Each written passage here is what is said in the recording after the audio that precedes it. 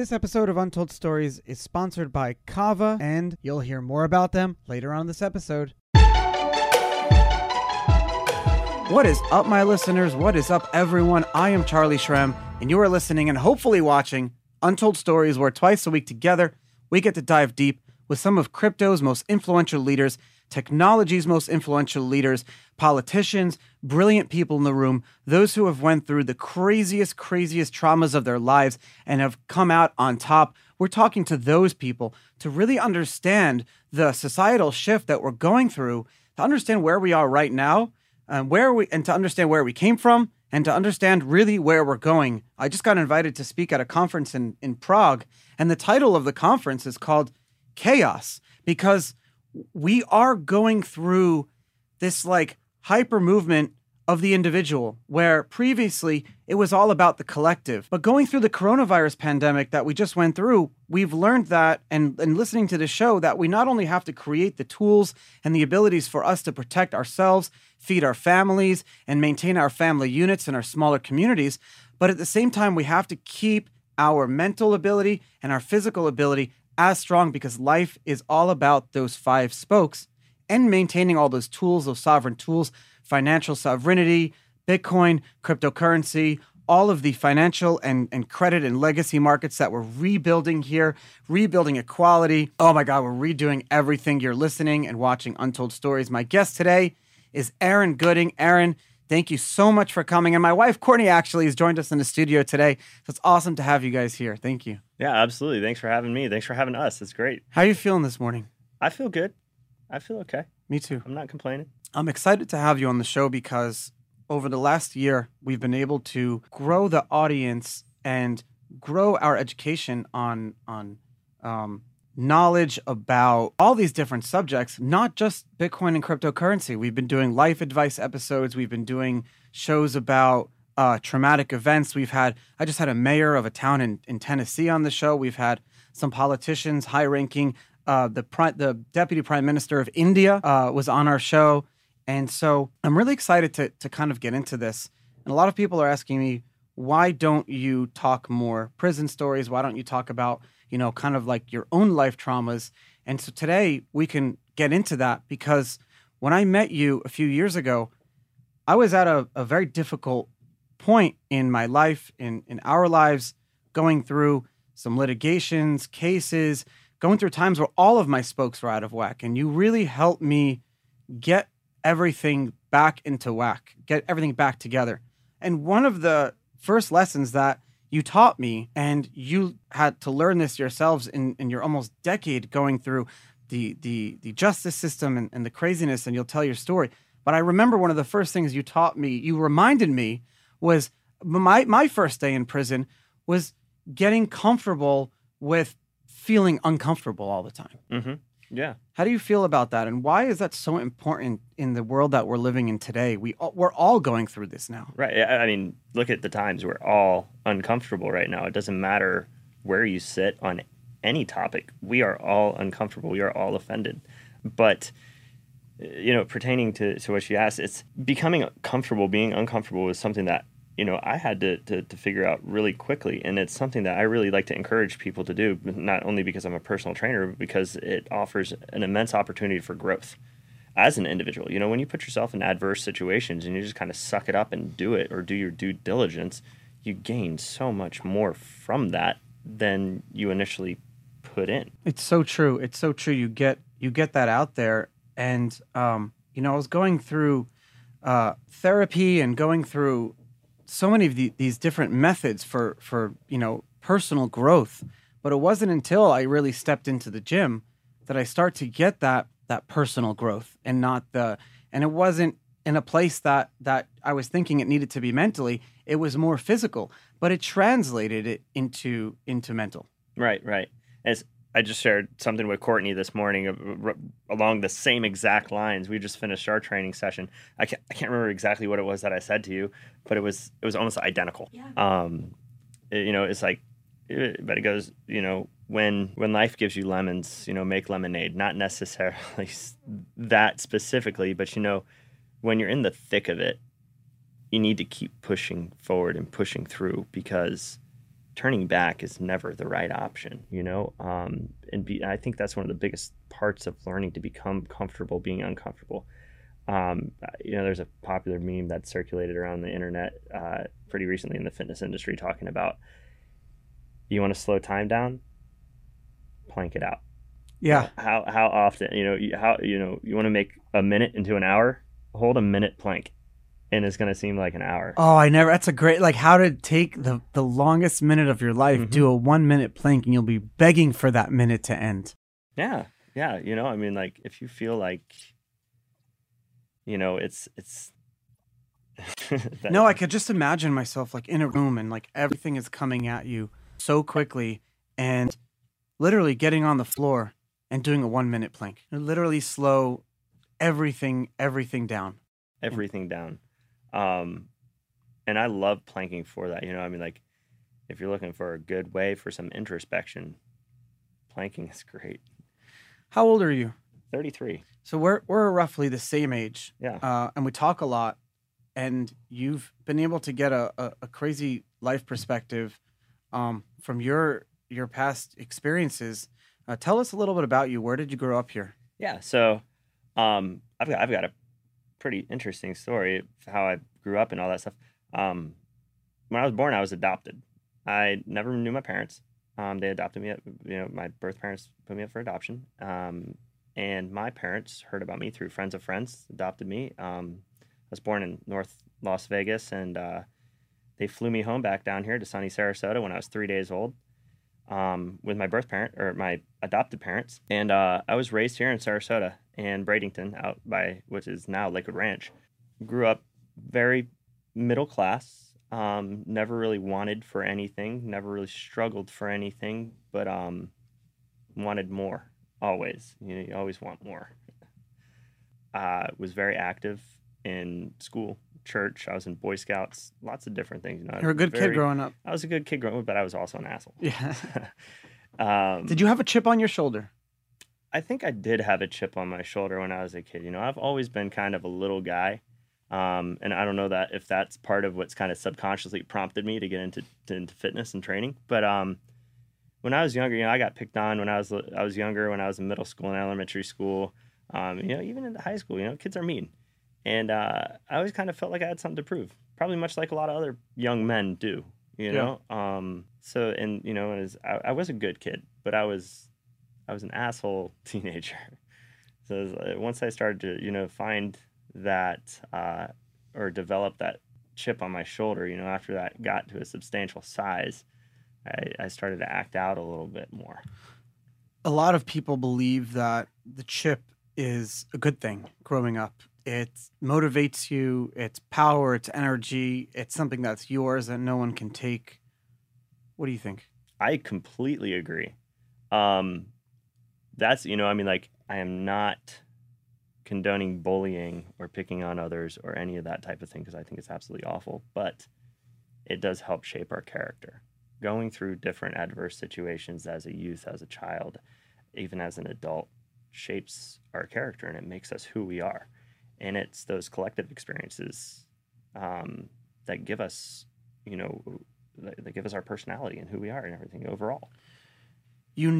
I feel like you need a constant radical of where your life could be to always maintain that daily happiness and growth, because I don't know if I could live an as fulfilling life now if I had not gone to prison 7 years ago or whatever it was. Right. And I would not be where I am at today. I would not be who I am today had it not been for my incarceration and my experience in prison. And a lot of people look at us in this like sympathy and empathy, but really when I meet people who have never gone to prison, the first thing I think about when I meet someone, and maybe this is my fault because I judge people the wrong way, but I categorize people into two. I categorize those who have been through trauma and those who have not. And I really think it makes a difference in the person. This is a global thing. Anyone I meet, that's almost one of the first things I think about. And I talk to my guests about that too. The crazy traumas that people on this show have gone through, how it shaped them to where they are today. There's a CEO of one of the largest publicly traded Bitcoin companies that was homeless just a few years ago. And he had to go and write articles at coffee shops about Bitcoin companies and Bitcoin conferences to get free tickets to go to the Bitcoin conferences because he couldn't even afford tickets to the conferences. But by going to all these events, that shaped who he was. He was starting from the bottom. That trauma of the choices that he made that put him in that position, he'll never forget. He'll never forget it. And that's like, that's the fire under your feet. I'm sure coming out of prison for you, getting back into the world and everything, it was, you wanted to do it better. You wanted to do it differently. You wanted to do it in a manner that nobody else could because you're Charlie Shrem. So but I wasn't Charlie Shrem when I got out of prison. A lot of people, when I got out, I didn't have this brand or name or social reach that I have now. It was very, very different times back then. I was like, didn't have much money when I got out. I say we got out of prison because I felt like Courtney was there with me. But, we had to rebuild from the beginning. And I'm kind of grateful for that because I was able to do it from scratch. I was able to have a completely new restart at life. Right. I felt the same exact way. And for me, I had no prior, I know you had some prior success before your incarceration. I had just graduated from high school in 2006, and in 2007, I'm facing charges. In 2008, I'm getting sentenced to 10 and a half years in the Florida Department of Corrections. And getting out is like, I missed college. I all of my family friends are immensely successful on their own. I felt like I really had a lot to pick up and do. So I can completely relate to you in that aspect.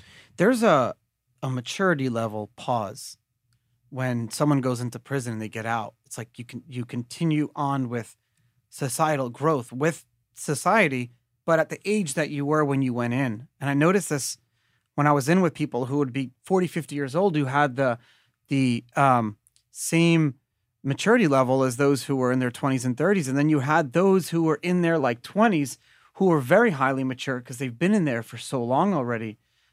What was that like for you? How old were you when you went in? So I had just turned 20 years old when I went to prison. And that was a huge pill to swallow. Like I said earlier, I grew up very middle class, very privileged. Never really wanted or hurted for anything in life. So being kind of thrust out of suburbia into prison is a huge, huge shakeup. One of the things that I did, I realized is I need to just completely forget about the life that I had before completely, because that's not the life that I have now. So, we talked to go back about being uncomfortable with the uncomfortability. Yeah. Right. Just trying to assimilate to that lifestyle as quick as possible. But it was essential for me going into prison at that age, and it was just such a shock. I can remember going into the housing unit that I was in, and the sergeant of the unit asked me my name and my DC number, and I read it off to him, and he said, "Welcome to hell." And I just kind of looked at him, and you've known me long enough. I'm a little bit of a sarcastic asshole. Dude, it wasn't a joke. It's not a joke. It's not a joke, but I didn't know how else to deal with it. So I just kind of looked at him and I laughed it off. And I was like, God. You know what? I think I'm going to like it here. Oh my God. And as disturbing as that was to say and everything, I felt like I had to retaliate against the system somehow to maintain who I am as a person. Yeah. Does that make sense? Yes. You had to keep and maintain that dignity for yourself that they were constantly trying to strip away from you. Mm-hmm. But let me ask you a question. That dignity or that self that you were trying to maintain was a pre-prison Aaron that had a huge chip on his shoulder.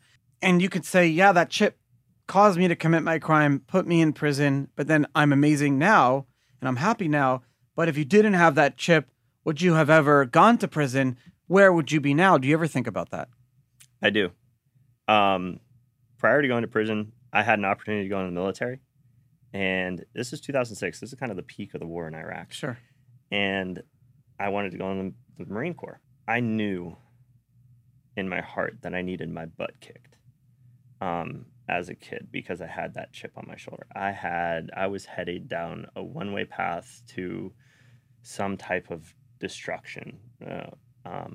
Ending up in prison was just one of probably a few likely scenarios, unfortunately. That's really sad for you to say that about yourself, to be honest. Well, yeah. I mean, like it's kind of defeating to realize that I was that person at one point in time. And I don't know what got me to that place. It's just, I guess I felt wind bird full of red, right? Yeah, just destiny and fate. Yeah.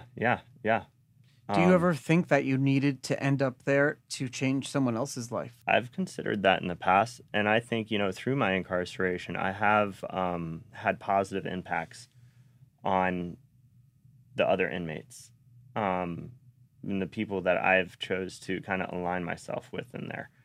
I have some great friends, some that are inmates, some that were actually officers that were in charge of my care and custody, that I still communicate with.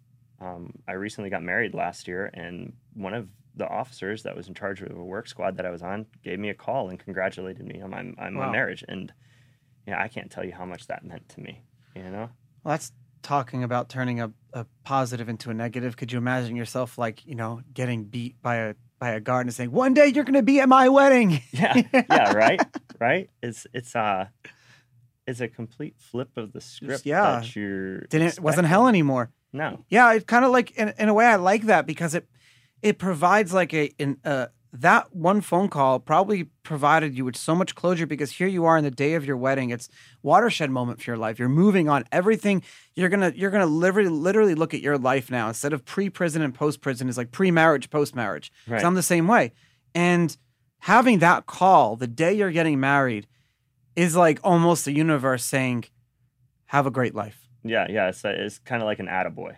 Like you've gotten yourself out of that bucket of crap, and now you're. Aaron, we've been training 3 days a week for over a year and a half, and training not just physically but mentally too. Over the last year during coronavirus, and a lot of people got locked down. We were very fortunate here in Florida to be not as bad. But what kind of common threads did you see in people that you saw when you were in prison? In terms of people feeling sadness and shame and whatever guilt of being locked down. I think a lot more self-victimizing behavior took place a lot during the pandemic. Well, what do you mean by that? Well, in that we pity ourselves. And I feel like this is a common theme across our nation, with all these current recent events. We participate in self-victimizing behavior that causes our own destruction and demise and downfall, and then we want to wave the white flag. Like, hey, listen, I didn't realize that my actions were going to lead me to this place. When I share my story with a lot of people, I always ask them, don't feel bad for me because my actions led me here. This is my decision. Unfortunately, it was a terrible one, but I am proud of who I am today. And I think in the mix of that, I think through the pandemic and everything, people are losing their jobs. They're feeling probably just immense feelings of loss and guilt. Like maybe they didn't perform their job well enough and they had to, they lost their job still, or maybe they put forth their best effort and they still lost their job, or families and loved ones are getting sick and people are dying and there's all this different stuff and we're getting inundated by all this just belligerent material that has no factual basis, and we are letting that into our lives and our psyche, and it's just not doing anything positive for us. And I think one of the biggest things that we have to do when it comes to that is like really fortify ourselves against that which we do not align with. And it's thinking too, right? It's thinking rational. There's a ton of rational thinking. You have to take yourself out of your emotions. And this is something that I did all the time when I was incarcerated, because people would do things, like I was 140 pounds. I'm a white kid. I am not the epitome of a hardened prison inmate.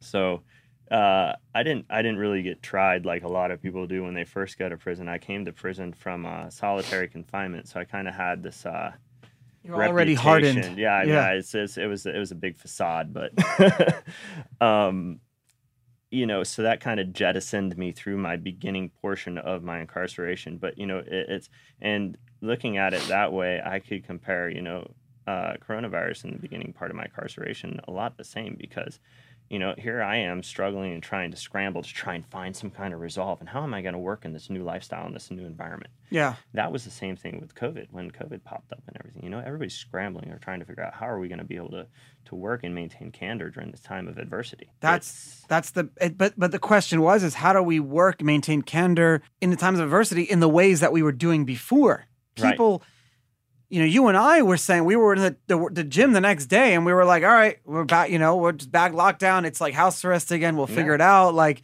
we're back to our prison mentality or whatever. But most people are like, shit, how do I laugh? At the beginning of your incarceration, I'm sure you went through, an immense state of shock and trauma, just like mentally, just internalizing what was happening.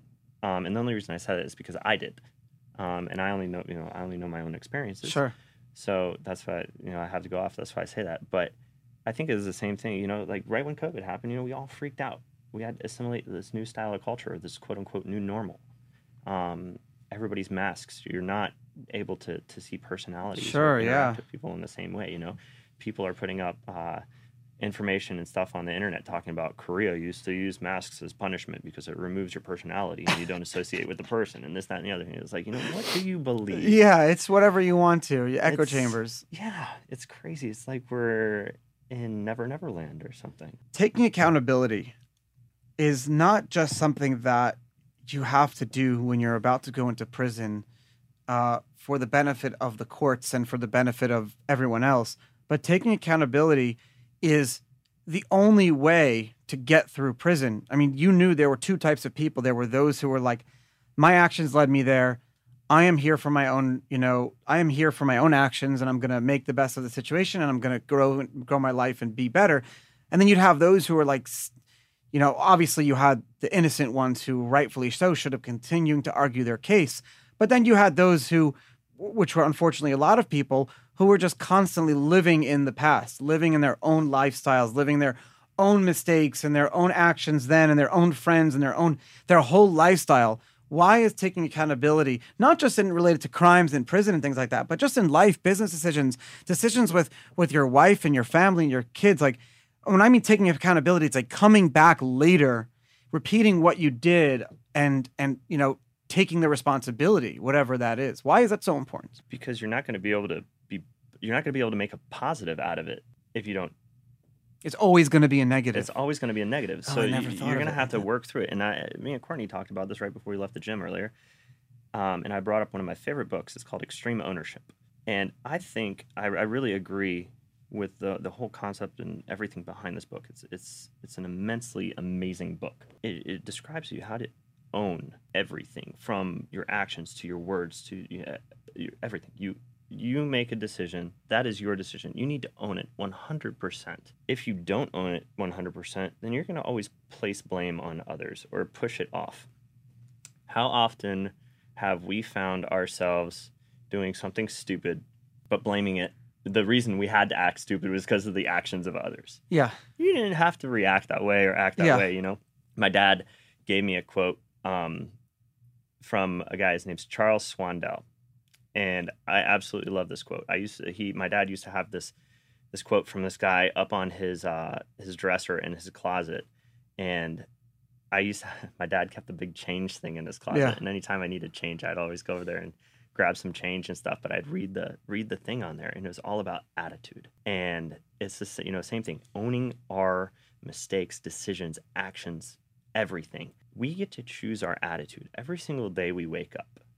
You get to decide if you're going to be upset, indifferent, happy, sad, anything. Is that what free will is then? We get to choose the attitude. I believe so. Okay. And you get to, free will, like you call me an asshole, I get to decide how I want to react to that. There's no predetermined, preset response to that. There is no preset or predetermined response to anything in life. It is up to us entirely. And we have to own those decisions and those actions that come out of what we are doing and what is promoting us to do whatever it is. And one of the big things I used to analyze in myself is, am I making decisions and taking action out of emotion or intellect? Or is it a combination of both? And what I had found for myself is that a majority of my life had been led by emotion, if it feels good. And how many of us do that? How many of us chase that feel good feeling, you know? Yeah. I think for incarceration, it's the majority of the people, depending on what their vice is, that led them there. But being able to remove yourself from your emotion and own whatever it is that you're doing gives you an opportunity to see it outside of the box and more objectively. What other books have you read that are equally as powerful to you that you recommend to everyone else to read? Well, I'll list off a couple of them. Obviously, Extreme Ownership is written by Jocko Willink and Leif Babin. They're both retired Navy SEALs, amazing individuals. Another one is Stephen Covey's Habits, 7 Habits of Highly Effective People. That's a great book. Oh, yeah. Anything by Tony Robbins, Napoleon Hill. Sure. While I was incarcerated, one of my biggest pursuits was self-improvement. There's a book I read. My mother sent it to me. It was called For Your Improvement. I can't recall the author, but it was written like a textbook. It was dry and boring. But that was an immensely influential book too, just because it helps you identify places you need to improve, not necessarily places you want to improve. Let me ask you a question on that subject. Over the course of your decade in prison, and then now the years that you've been out, you've probably had good and bad habits come and go. Which ones do you fervently keep? Good habits that you fervently keep from the beginning? I will forever keep my health and well-being at optimal levels because, and there's all kinds of science to back this up. And I think Courtney experienced a little bit of this today. Paying attention to your physical fitness does so much more than just physical fitness. It plays a part into your mental health and everything as well. Yeah, because Courtney wasn't feeling well when she woke up this morning. Right. Yeah, and we turned her whole day around. It's all about the attitude. Yeah. It's your attitude. So you get to decide, is today going to be a good day or is it going to be a bad day? Hey guys, I'm Charlie Shrem. Wanted to congratulate our sponsor Kava because Circle chose the Kava platform as one of their newest blockchains and protocols they're going to be launching USDC on. Traditionally, USDC has only been on Ethereum and one or two other chains like Tron, but now there's a bunch of other blockchains. The Kava platform is one of them, and you can access all of those super cool DeFi high yield opportunities that are on the Kava platform now with USDC, which we know and love. So check them out at untoldstories.link/Kava. And congratulations, guys. Having Circle choose y'all as the top blockchain for USDC to be launched on is a big freaking deal. But I like that. I have this thing when I wake up in the morning and I'm try to make sure that as soon as you wake up, the energy is good for the first few minutes. And if it's bad, then I'm my whole day is going to be bad. But that's my thinking. I can turn it around. Right. That's just my attitude and my thinking. The day doesn't have to be a bad day just because it woke up bad for 5 minutes. But that's my negative thing.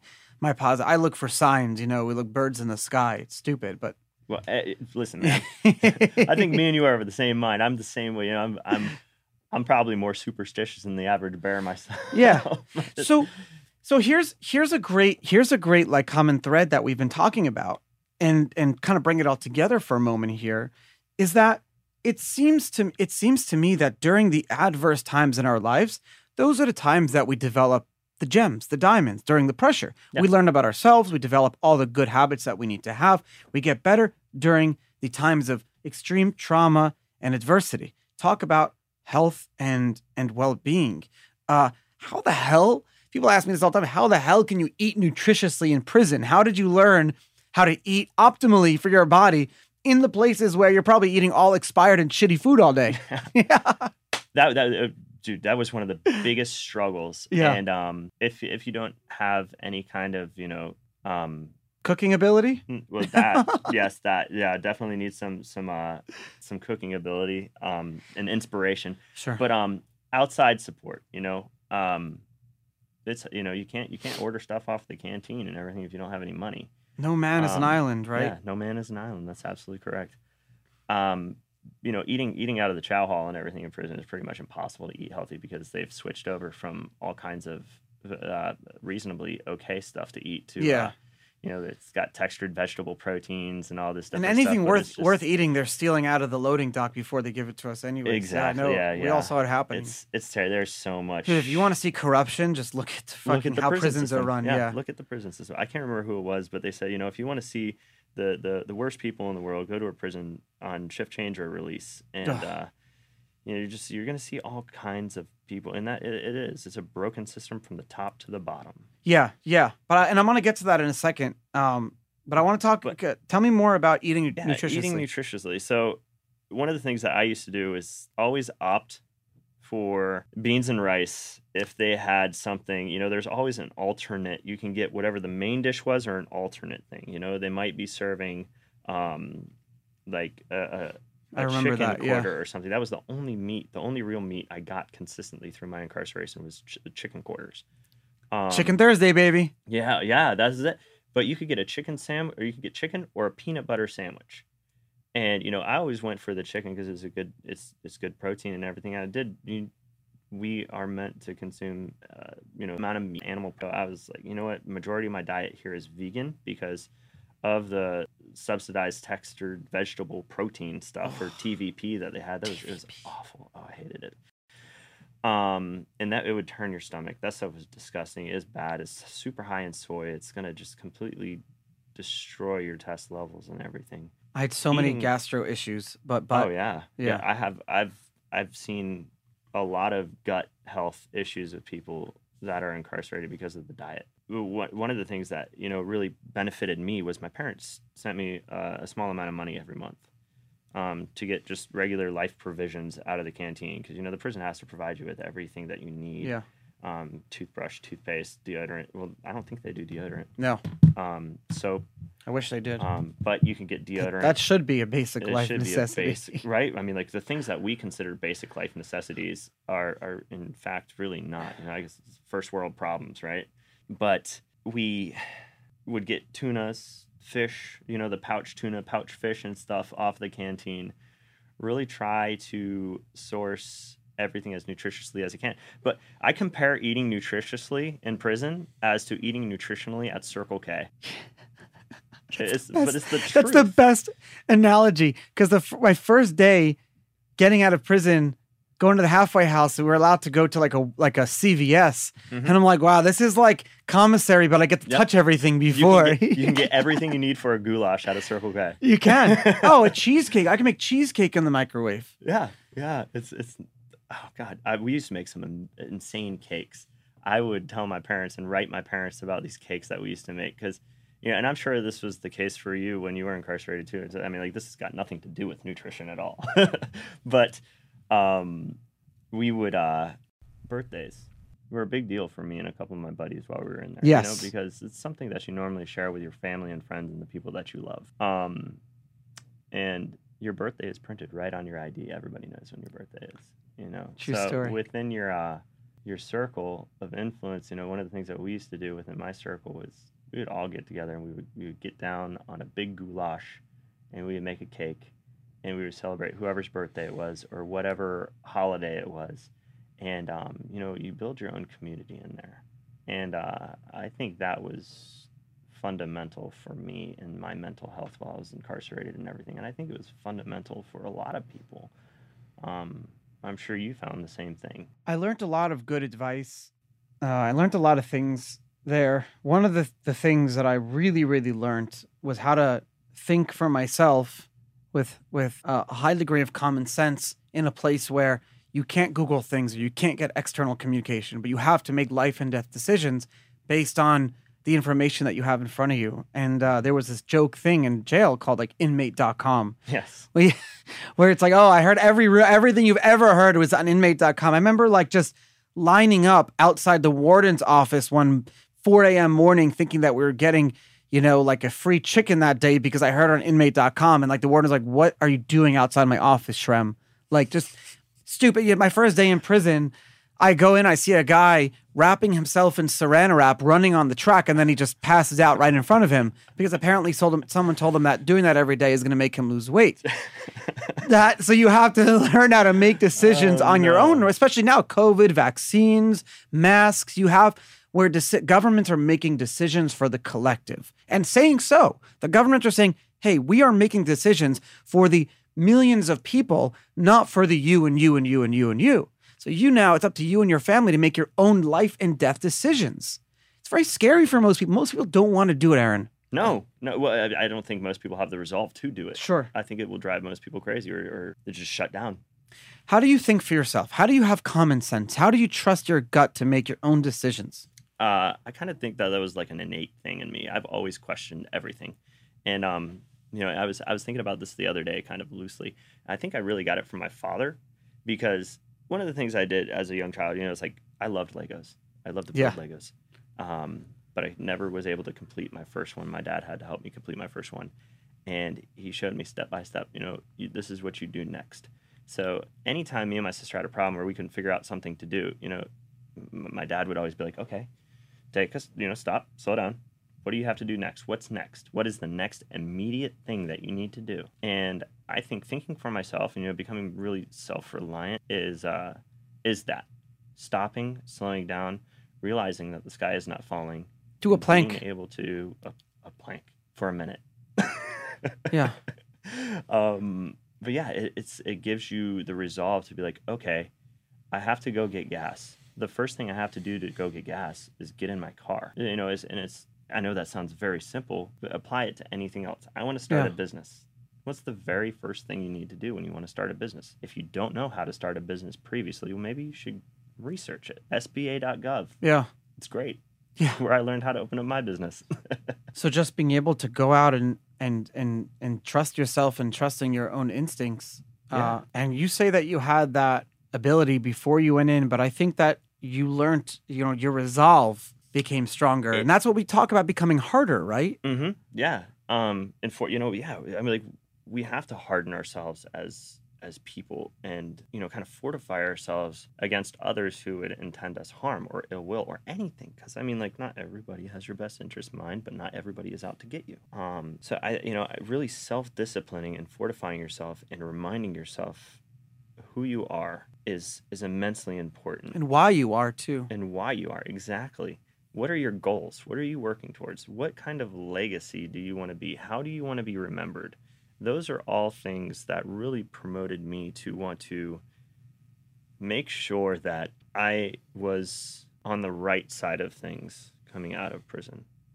I didn't ever want to get sucked into the mess that it is with recidivism. Sure. And multiple convictions for multiple charges or becoming a habitual offender, because the both of us, we, going into our incarceration, we could have come out of it immensely bitter towards our government, the law, society, everything, and act in an adverse way. And we see that, time to time on the news, third-time felon broke into a house, whatever, It's, why does that happen? I don't know. And I think about this every single day because every society needs law and order. And every society, for us to feel safe in our own home sleeping at night, needs a place where those who are at the bottom can rehabilitate themselves and become pro-social members of societies. What we call nowadays is prisons and jails, but they are not what they should be. Famous philosophers have written about in the past about what society should look like and how reform should be. It's not what we see today. You can go to Netherlands, you can go to Norway to kind of see, Germany, what prisons there look like and how they're run and how inmates and felons are viewed in their society is fundamentally different. Now, you and I, we are not the statistic, right? Well, knock on wood, right? You should always say that. In terms of the day before I got out of prison, I remember having this meeting with my case manager and he said, 9 out of 10 people that are sitting in your chair are back. Most of them in the same place, same here, within a year. That's a scary fucking thing. I don't care. what you believe you did, what is a fluke, and you're not a criminal, whatever you believe, there is an inkling saying, shit, am I a criminal for life? Is this in my blood, or my DNA, where I am a criminal? I am a bad person and I should just never be allowed to be part of society. And that society was telling me that before I went to prison. Growing up, we see it in our cartoons and our TV show, jails. It's in Hollywood. It's part of how do we enact reform? How do we change how society views felons, inmates, prisons, but how prisons are actually run? I mean, you have so many good ideas. You tell me them offhand. It's like just paying the guards more. Yeah. You think? Just paying the guards. So here more. you have an inmate telling me to pay the guards more. It makes it's crazy. It doesn't right? make sense. Yeah, defund the police, right? I mean, I should be all for that, but I'm not, because what is that? That's not going to do anything for our police force. It's not going to make them more amicable to the public or anything as far as that goes. It's going to make them more bitter. Hey, I'm not getting paid enough. I have to see everybody on the worst day of their life and put them in handcuffs and stuff, and they fight and punch and spit, and you don't know what kind of people you're going to come across as an officer. I feel for them. I feel for our corrections officers and everything. However, they need to be held to a higher standard and a higher accountability in the prison system. I think our judicial system, like I said, from the top to the bottom, it's a broken system. And I don't know I can't remember if this is something you shared with me or something somebody else shared with me. But it was in another country in the world, the prison system becomes an honor, like it's an honor system to be able to work there. Oh yeah. And I guess you have to have some kind of prior military service or something, or police department service, or have been some kind of first responder, medical experience or whatever, because they need all of those people in the prison system. And then pay them twice as much as they were making as an officer or in the military or something as far as that goes, and limit the number of years that they're allowed to work in the prison system, because they are reliable. Like, we have to rely on them to rehabilitate and help rehabilitate the worst of society. So, what I saw in the prison that I was at, and some of the prisons that I was at, what I saw was that you've got a lot of individuals that work at the prison that would probably otherwise be working at some type of skilled labor job or something. They don't want to work hard. We got a bunch of, Sure. Unfortunately, I don't want to place this stigma on all prison guards, because they're not all lazy, but you got a lot of lazy prison guards. One of the things that one of the prisons I was at was popular amongst the guards was they all would try and get like over 300 pounds. And I can't remember the BMI that they would shoot for, but it would constitute them as obese and, severely obese, because at that point the prison would pay for them to get lap band surgery and, all of that stuff. These So are the it's inmates or the guards? These are the guards. Oh, my These God. are our state and federal employees milking the system. Yeah, because we shouldn't be surprised. they at learn all how to they're become doing it. criminals. Exactly. They learn from the criminals how to become criminals in a criminal environment, and it's a downward spiral. So I mean, you've got the good old boy system where there's been officers there for 20 and 30 years that are working there with their sons and wives and daughters and stuff. And you know what happens though? Because the good ones leave. Mhm. That's what they do. because they see the mess that it is. This is what someone told me. My case manager told me. He said, I'm the only reason I'm still here is because I live down the road and near my kids with my ex-wife, and I don't want to go work somewhere else. But he could be a top case manager in the military, like people helping Marines, going through trauma, turn themselves around. Like, he's a brilliant guy. And why are you working in a prison? Because he wants to be close by. But there's a brain drain. They take all the good ones and they leave. It's the same things that happen in a lot of cities and places around the world, where it's like the young people grow up and they leave. They never want to come back. That's what happens in the prison administration. So I'm told. But we can go. We could go on that for days. I know, right? We're living in a time where, like, now, tail end of this COVID thing, freedom, liberty, it's like a word that's thrown around a lot. It's being taken advantage of a lot, where sometimes it's easier to just let go and let other people make decisions for us and for our families. Remind us why that's never a good thing. Remind us why. You will never get more by giving anything away. You will not build value in your life by giving away your ability to choose, your ability to decide for yourself. And when that's removed from you, you are not an individual. You are a number. You are just another face in the crowd. It's easy to just kind of push you to the side.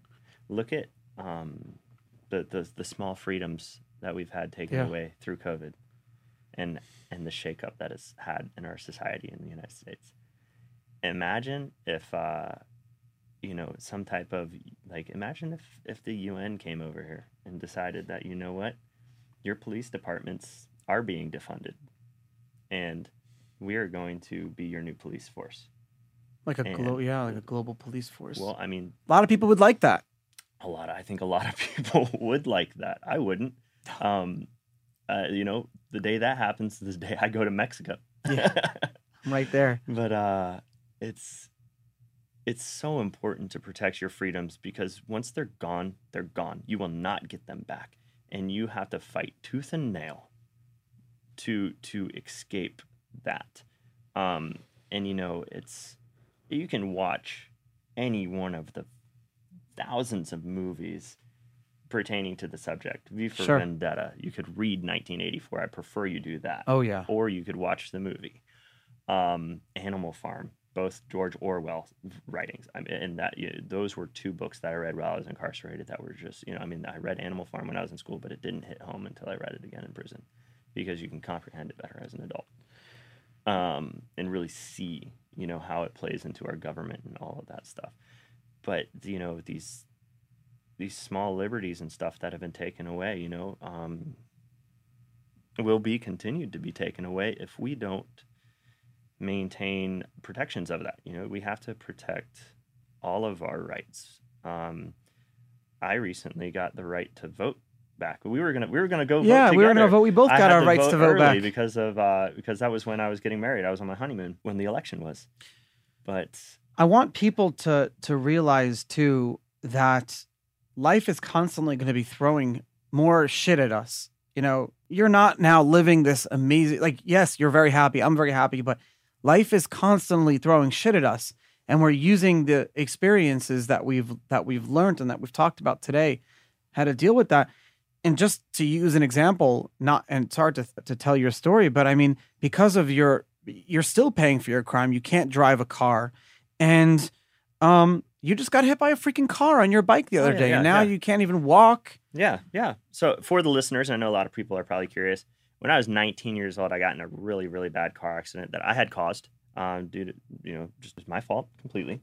Was coming home from college, was out at Siesta Key with a couple friends having a party, and had a couple drinks, was on my way home, was going through an intersection. I ran a red light, and I T-boned a young woman in her driver's side, and unfortunately she ended up bleeding to death. She died of internal bleeding. And at 19 years old, to hear from an officer when you wake up from being knocked out for a couple hours that you've been responsible for the death of another individual is the most devastating thing in the world. Is crippling. Can't imagine anything more devastating than hearing that. Mm-hmm. It's and one of the things, a lot of people talk about, your sentence is done when you leave prison. But for me, I live my sentence every day knowing that I caused the death of a completely innocent person, a young woman who had her whole life before her. She was a hairdresser at a local salon in Lakewood Ranch, and aspiring, and her light was snuffed out much too quickly. But it's in some of the, it's in this, and in what I do with my training and everything. This is where I want to give back, and I want to help people through their tough times. And why? Make a positive impact, because I do not want to see others go through the same shit that I have. It's nothing that I want for anybody. Being able to help just one person would make me fulfilled, and that, I've made a change. Your company is fitness integrated. Oh, you caught me. That's okay. Sorry. Fit concepts. Yeah, no. Integrated training concepts. I'm all over the place now. Thank you for sharing. And your company and we've talked about, but your company essentially takes people, helps people that are at whatever places in their lives, whether they're the first day getting out of prison or, a 60-year-old man or woman, you help people go from where they are and apply those same things to their lives that you had to learn and apply to yourselves. We've talked about how to eat right. We've talked about how to, eat right in a place where you can't. We talked about how to think right in a place where you can't. How do you keep yourself physically fit in a place that you can't? And why is that so important? A lot of people, myself included, believe that keeping fit requires you to go to the gym multiple days a week and keeping on top of it and being peak performance. But there must have been something that you did in that solitary confinement room that you're still doing today that allows you to maintain that peak growth. Planking, right? Yeah, planking, that's Yeah, it. it's planking. Lots and lots of planks. Well, I mean, for everybody, core stability can benefit every single person. If you're a power lifter or if you're an 80-year-old grandmother, train your core, do planks. I think there's a huge relationship, and I'm trying to lead you into it. There's a huge relationship between mentally fit and physically fit. It's the days that we wake up and we're not mentally there. Those are the days that we need to work out the most. And those are the days we want to get out of it. Oh, my brain, I got work. I'm thinking about it. Right. But there's a huge relationship. You could have cracked in solitary confinement if you didn't have the ability to plank. Right. Not to use that basic example. But to have an outlet. One of my biggest outlets when I was in solitary confinement, the few times that I found myself there, was reading. Lots and lots of reading. You're only allowed to have one book at a time while you're in there, and you're not really supposed to share amongst the inmates. But for anybody listening who's been in confinement, damn well about pulling books apart and sending pages to different rooms. Just so you could read, you might have 5 pages you get to read. Yeah, there was a book. You read those 5 pages over again 20 times. There was a book that I had asked Courtney to send me just because I was missing like the middle 20 pages in the book. The prison library, more often than not, had multiple sections of books missing. Pages, yeah. Well, and you have to figure it out, make up the story. Yeah. Yeah. You're looking for the resolve at the end of the book, but what happened at the end of the Count of Monte Cristo? Did he get out? I don't know. The world may never know. That's the most read book in prison, by the way. If you Google the most read book, really? that's the most read book in all of prisons. Shawshank Redemption is the most watched movie, I think. Oh, okay. And it's so funny. Rice is the most eaten food. Yeah. Those are funny stats. I never knew any of that. And the prison population in America is so big that there was there's one company that makes all of the food for all of the federal prisons. Tens of millions of people. It's called O'Keefe brand or whatever. Owned by the Bush family, by the way, if anyone wants to know, talk about corruption in the world the freaking Bush family owns. Is that the Keefe coffee? Yeah, the Keefe coffee. Oh God, I hate that stuff. Yeah, it's the worst stuff in the world. There was a potato chip brand called the Whole Shebang. Yes. Where they just took in all the flavors and whatever flavor left over they had, they put it in there. You could only buy it in prisons. Yeah. It became so popular that that's the only product the company sells publicly. You can go on right now, go on Google, type in the Whole Shebang. I promise it is the best potato chips you will ever buy. I can second that. Those are, you crush some of those up on a on a ramen soup sandwich with some beans and stuff. Oh, that was a staple for me a couple times. I love it.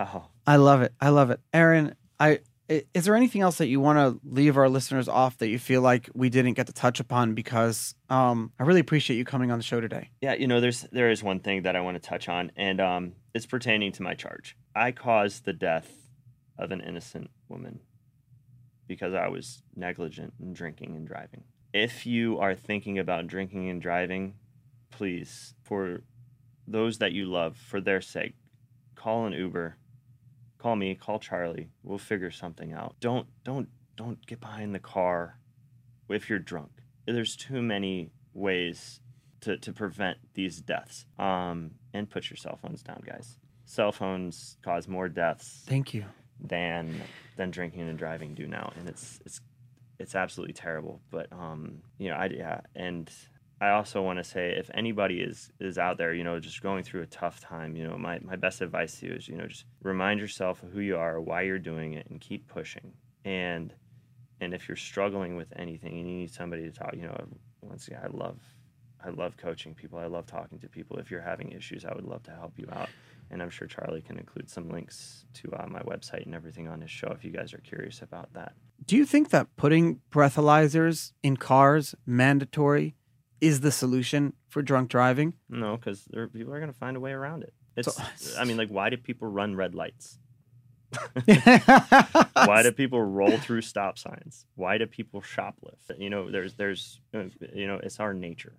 Do you think that families of those who have been hurt or killed because of drunk driving situations would want breathalyzers in cars? Do they see that as like the ultimate solution?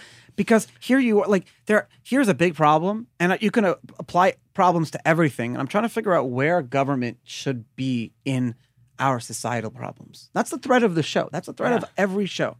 Where should government be to have prevented what you did? Or is it government's even responsibility? Or is it the government's responsibility to be part of your rehabilitation because you can't prevent things? It's not their responsibility to make sure that we don't go out and do that. That needs to happen at home. You know, I don't want to say that, you know, I did have a wonderful upbringing. But when it comes to that, it's, I feel like your morals and everything that you need to get through life to make positive, you know, good decisions need to take place at home. I think to prevent more drinking and driving accidents specifically, I think the best thing that we could do would probably be bring driver's ed back into schools. I think education... Wait, they're not in schools anymore? I never had driver's education. Oh, shit. I went to school down here in Florida. Oh, yeah, we didn't have it in my school either. I'm familiar with driver's education at any school. I think, you know, there's probably classes and stuff you can opt into. But that's like the one thing schools should be teaching. It's like how to write a check and how to drive a car. What else are they teaching you? I went to a local school. I think it was a good school, but I feel like I could have gotten a much better education there. And that's one thing that concerns me a lot in our country is our education system. I think the root of all of our problems is education and misinformation. Inmate.com. Mm-hmm. Inmate.com is the biggest problem. We're living in a world, inmate.com, especially during COVID right now. Well, I mean, the biggest thing that I took away from being incarcerated was prison is a microcosm of the world. Oh, yeah. So if you can figure it out in there, if you can replicate that out here, then you have no opportunity but to be successful. You're telling people my secret. I know, right? You don't tell people my secret. That's literally the secret to life. For those of you listening, you are now responsible to not repeat that. Do not. It stays between us. It stays between us. Aaron Gooding, my friend, thank you. Let's go train. I'm excited. Let's go work out. We're going to go do it, guys. Man. My listeners, thank you for watching and listening Untold Stories without Blockworks Group, the production company, and my sponsor, my guest, my wife, God, everyone. Without anyone who wouldn't be here today. Thank you guys so much. Without you, my listeners, without Bitcoin, without Satoshi Nakamoto, without the Magic Sky people, none of this would be here today. Thank you so much. I am Charlie Shrem, and I will see you in 2 days. Thank you, Aaron. Thank you.